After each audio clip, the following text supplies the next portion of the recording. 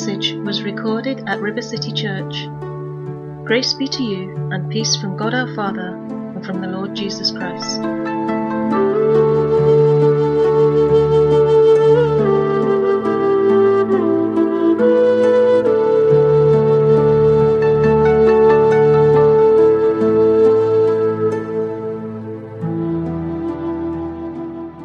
And what we're going to do, we're going to begin actually with a very familiar scripture, which is something that's often used at this time of year. Isaiah 43. Maybe you might want to turn to that if you have your Bible. Isaiah 43, verse 18 and 19. And this is a scripture which is familiar at this time of year because we're looking back and we're looking forward. But one of the biggest challenges I believe that we face across the body of Christ, not just us as a local church, is the growing up into the mind of Christ today. The fact that we are now in a new covenant, we're in a new dispensation, we're not living before the cross, we're living after the cross and the resurrection, and that changed everything. Everything. So I want to give a little simple picture to you this morning, and it's one of the themes and one of the foundations of what God has been doing in our lives as a church over the last number of years, is growing us up from thinking about living for God to thinking about living from God. This is the whole reason Jesus came. This is the whole reason the Holy Spirit was poured out. That we'd be living not just for Him, but from Him. In other words, our thinking is being renewed. We're not thinking of ourselves any longer as a self. We're thinking of ourselves as us. I and God in me. And actually us as a body. And I want to finish the day even by talking about that. How in fact the will of God is found for us, not as individuals, but more and more as a body. And that's why when we pray for Julia or we think about each other, we miss people when we're not together. And we are so blessed really by being together. And it's like the Holy Spirit is trying to show us, I'm growing you up out of the I into the us. Praise God, because all of your problems really come from trying to be an I. We'll come back to that. So this is the verse, Isaiah 43. You know it very well. This is the New Century Version. It says from verse 18, the Lord says, forget what happened before. Do not think about the past. Look at the new thing I'm going to do. It's already happening. Don't you see it? I will make a road in the desert and rivers in the dry land. The Bible tells us that what was concealed in the old is revealed in the new. And the greatest revelation we have of the scriptures came from the mouth of Jesus. Remember, as he walked with the two disciples on the road to Emmaus, he said to them, I'm going to show you myself. And he took them to the law and the prophets. In other words, the law and the prophets aren't really about what you and I have to do for God. They're about Jesus. They're about what God has done. They're about Him fulfilling all the things that we could never fulfill, and we're actually never meant to fulfill by ourselves. Because you know what? By ourselves is death as far as God's concerned. His ideal life has never been I. It's always been us. And that's something we touched on just over Christmas when we spoke about Jesus. So to preach the gospel today really is to point people to Jesus Christ. It's not so much to say, would he hear what God's going to do? It's to say, look what he has done. Praise God.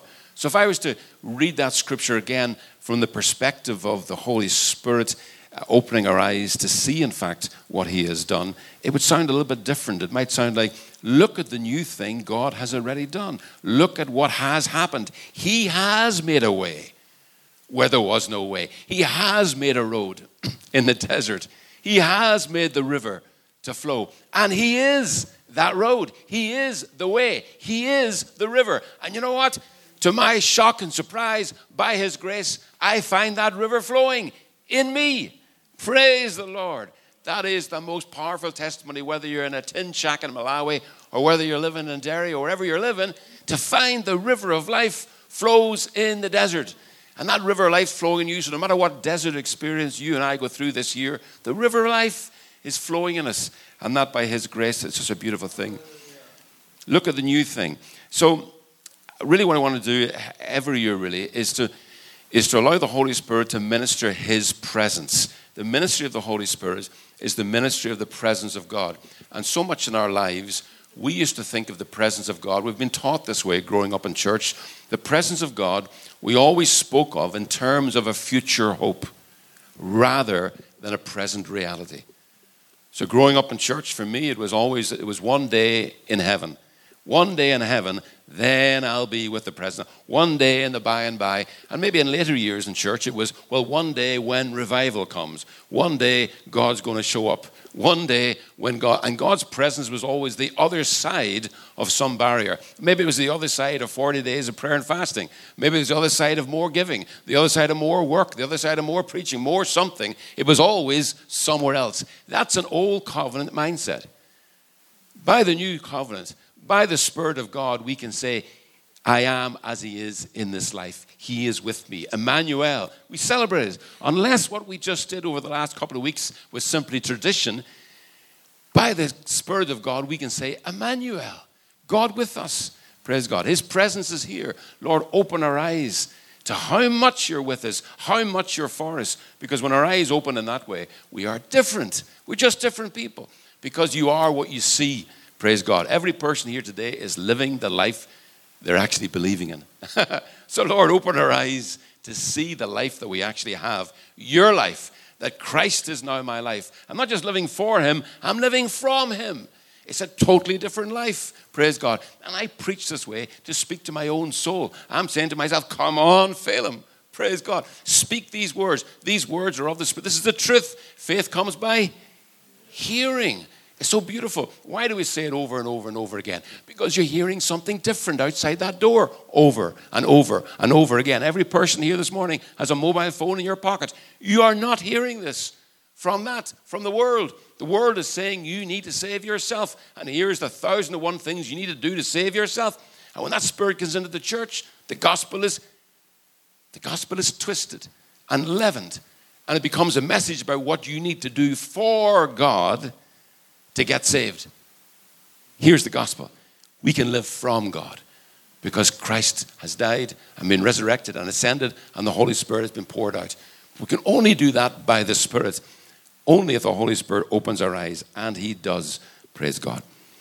So we live not just for him but from him. To live from his presence. To live from his acceptance. That's such a beautiful word, acceptance, isn't it? To live from his approval, not for his approval.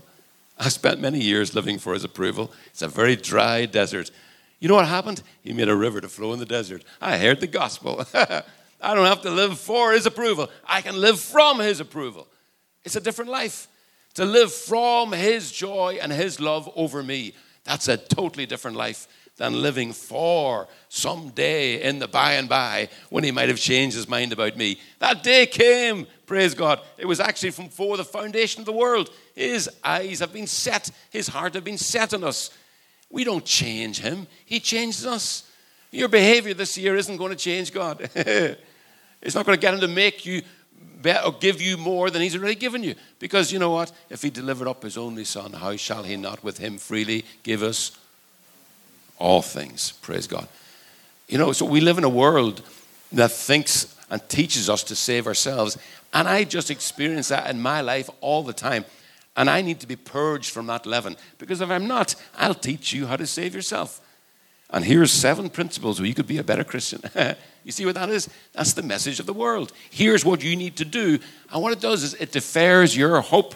You mentioned that this morning, John. It defers your hope to some other day. Well, maybe this year will be better than last year. There used to be a little plaque in a church in Rome. People used to walk to Rome on a pilgrimage, you know. And there's value in coming aside from your life and spending time, whether it be in the middle of the night or on a walk. And walking is very healthy for you. Helps you process. I would actually, if you ask me what my hobby is, I'd say walking, you know. And myself, especially when I'm walking with Nicola, we just talk things out. And by the time we finish the walk, we've solved all the problems of the world. It's beautiful, you know. But doctors will tell you walking is extremely healthy for your mind. Praise God, you know.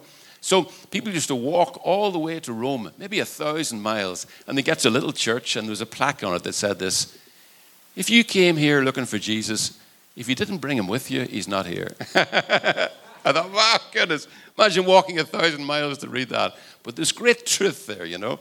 Don't go look into a place. And that's why we don't take this building as sacred, you know. We want this building to be opened up to be used by the community in the years to come. There's nothing sacred about these walls. I'm looking at the sacredness of this building. It's you. It's you and I. That's where he has chosen to put his presence. Isn't that amazing?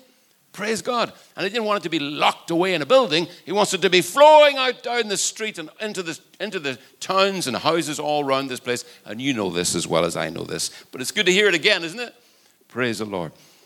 So he doesn't even see that living at all for him, that life is not found in I, life is found in us. And we saw that actually over Christmas. I talked about how Jesus showed his disciples, in fact, that he wasn't living for himself. He was living as a child. Even as a grown man, he was living totally dependent on his Father to save him. We call that the innocence of Jesus. He never lost his innocence. And he wants us to be innocent of the thought, how am I going to save myself? He never wanted you to carry that burden.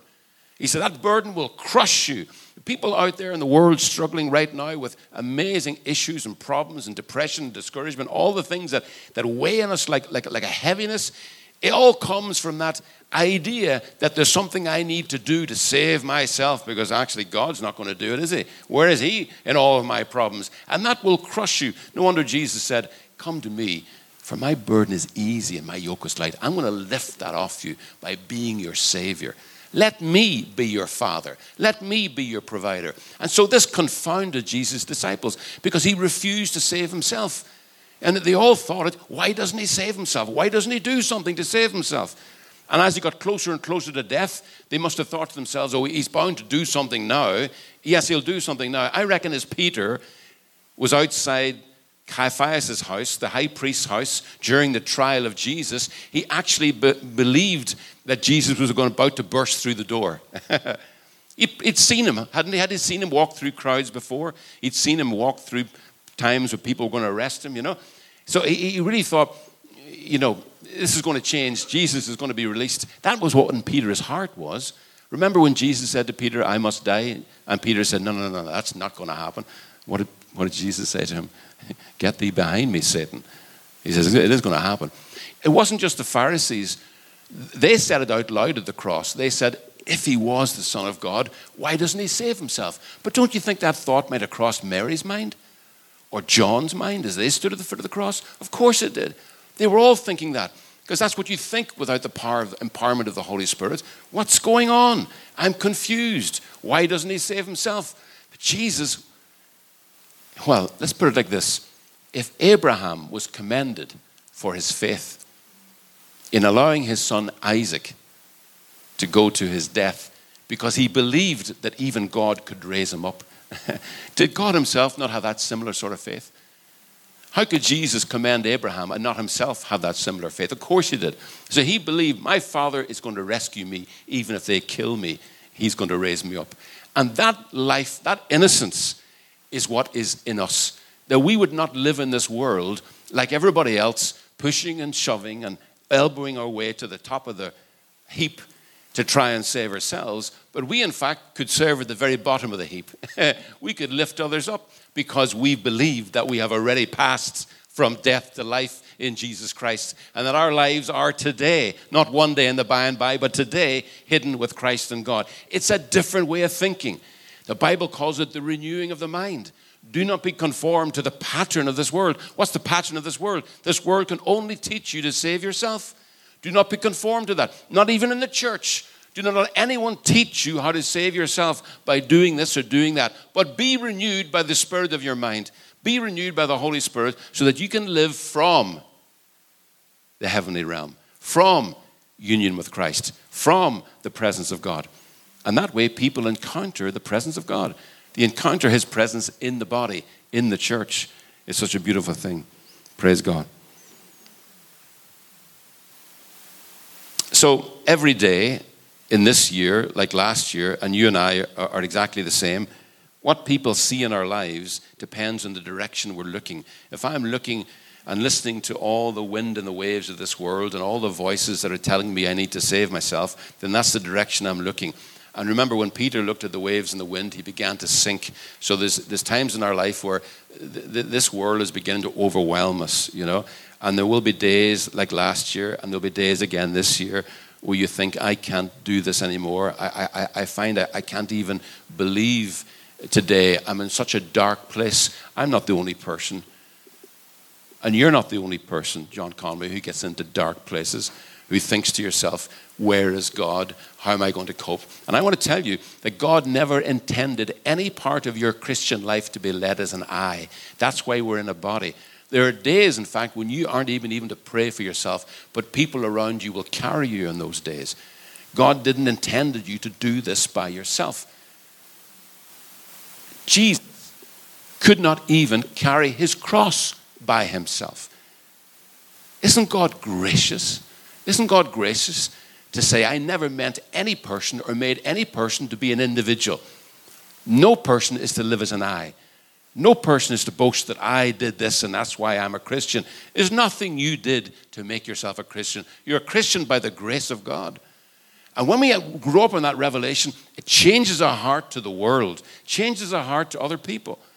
It brings to an end boasting, which is the source of all division in the body. Looking down our nose at the people next door because we think we have done something they didn't do. What do you have that you did not receive, the Bible says? Is that not true for us? Everything we have, anything that we have, we can boast in, we boast in the Lord. It was all by the gift of his grace. And the humility that comes with that is astonishing. And as we recognize that, it only produces in us thanksgiving. We say, oh my God, you're so good to me.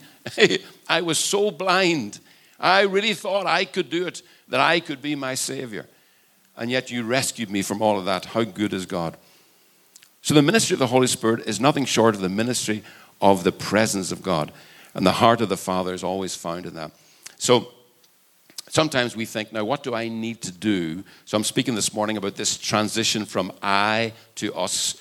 This moving from I living for God to us living with God and in God and from God. And that's a growing up, okay? That's not an instantaneous thing. That's called the renewing of your mind.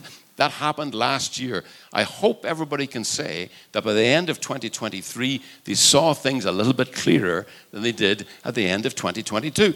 That's the growing up. You're not growing more righteous. You're not growing more holy. You are who you are by the grace of God.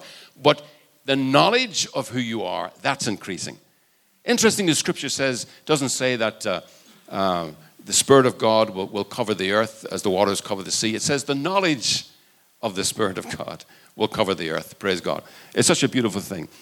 So we say that we believe that Christ is our Savior, but in reality, we've been brought up in a world that has trained us to save ourselves, and so that's our default thinking. I want to give you an example of that. When I think like that, then I think about, okay, now what do I need to do this year? What do I need to do this year to get God to be good to me? That is a worldly way of thinking. With that thinking, we tend to look to the Bible like a self-help manual. Okay, let me find something in here. There's some principle I'm not doing. If I could only do that this year, then I'd be really blessed. No. You cannot be more blessed than you are in Christ. So here, live from there, not from an earthly realm. And what the Holy Spirit does, he lifts us. He lifts our vision so that we can more and more see where we are and live from where we are. Let me give an example of that. There's a scripture in the Bible, which you know well, which talks about the tearing of the curtain in the temple the moment Jesus died. You remember this, of course? The moment Jesus died, the curtain tore. It tore from top to bottom. And when we think about that, very often we think, right, the way is open. Amen. The way is open. The way is open. And now I can go on in. I can. Well, okay, let's just talk about that for a moment, you know. I want to plant an idea in your head. Praise God. What if God never intended I to save I by doing anything? What if, in fact, the temple and the torn curtain was more about the Spirit coming to us than I doing something to get myself over the line or through that there or to do anything? Praise God. And this is something which God shows us by his Spirit. What if we have a Father so good that not only did he never leave us to save ourselves, he never even left us to believe by ourselves. For he never believed that by ourselves was anything but death. That's what by ourselves is. So in my unrenewed mind, even as a Christian, I can still speak as if I am in charge. In my unrenewed mind, I can speak about I doing things in my strength for God. But the truth is, I could not even believe in Jesus as my Savior apart from God's Spirit. Let me show you that in Scripture. John 6:44. No one can come to me unless the Father who sent me draws them. Jesus said that. Turn to your neighbor and say, no one. No one. No one. Jesus said, no one can come to me unless the Father draws them. That doesn't sound like me saving myself. Here's another one. 1 Corinthians 12:3. And no one can say Jesus is Lord except by the Holy Spirit. No one. That doesn't sound like I came to Jesus by myself either, does it?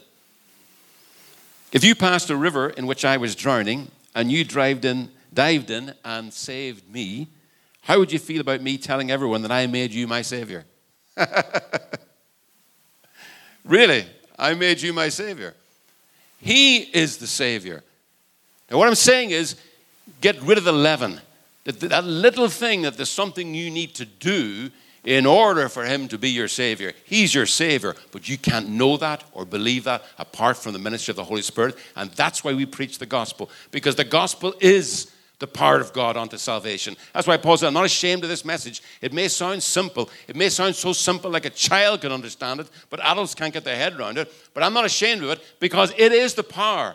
Because the word of God, as we read this morning, does not return to him void. It does something. Praise God.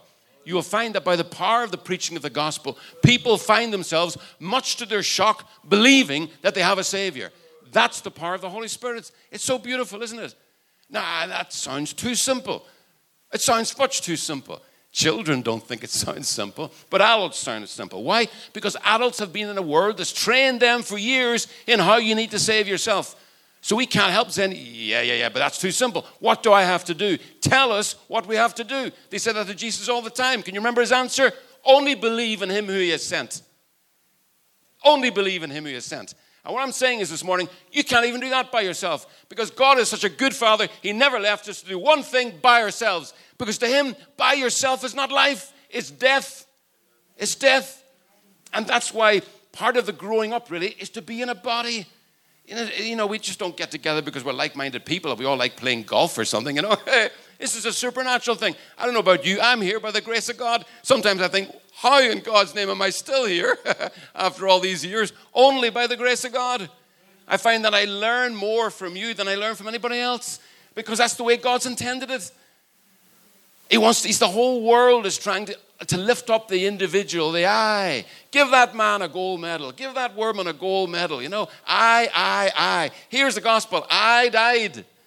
And it is no longer I, but Christ who lives in me. So there's a Holy Spirit who's lifting the church to live from Christ. That is, don't be ashamed to call yourself righteous, to call yourself holy, to believe that your needs are met, even when your body's sick, and even if your family's falling apart, or even if there's nothing in your bank account, you could not be more blessed. Because you and Christ are one in him, by the Spirit, by his grace. So, if you want a Savior, you have one. That's the gospel. If you want a Savior, you have one.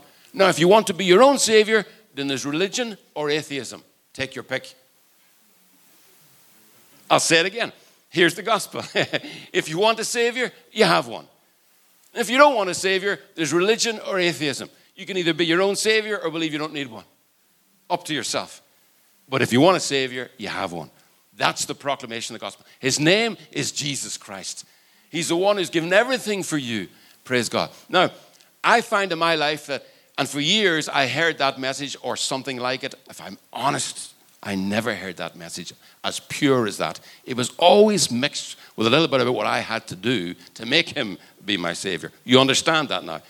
But For years, it didn't really resonate because I felt I didn't need a Saviour. I was actually doing quite well, you know. And I could fit church into my life and maybe with the odd prayer here and then and, you know, a few good works. But really, I thought I was doing quite well. It's only when you break. It's only when you get to the end of your religion and all your self-effort. It's only when you can look in the mirror and say, my God, look at the state of my life. It's only at times like that we can say, God, help me. And God says, yes, hello. I've been here all the time, and I have been helping you. And even bringing you to this breaking point is me helping you. Praise God. So the waters don't overcome us, and the fire doesn't burn us, even though we'll go through those experiences again this year, because it's in those experiences that I find that people first meet Christ as their Savior. Which is why sometimes when our families are going through great difficulties, absolutely we pray for them, but very often it's those great difficulties that bring them to the very place where they cry out, God, help me. God help me, you know. Now, all we're saying this morning is, by the grace of God, we can live from God helped me. Not for God, that one day he might help me. We're living from God. We're living from the completion of his good work. That's what it means to live from eternal life. We're not living for eternal life. I grew up in a church, really, where I hoped that I was holy enough one day to earn eternal life. As believers, we've been birthed from eternal life. We live from eternal life. That's our real life. But now growing up to see that, that's a journey.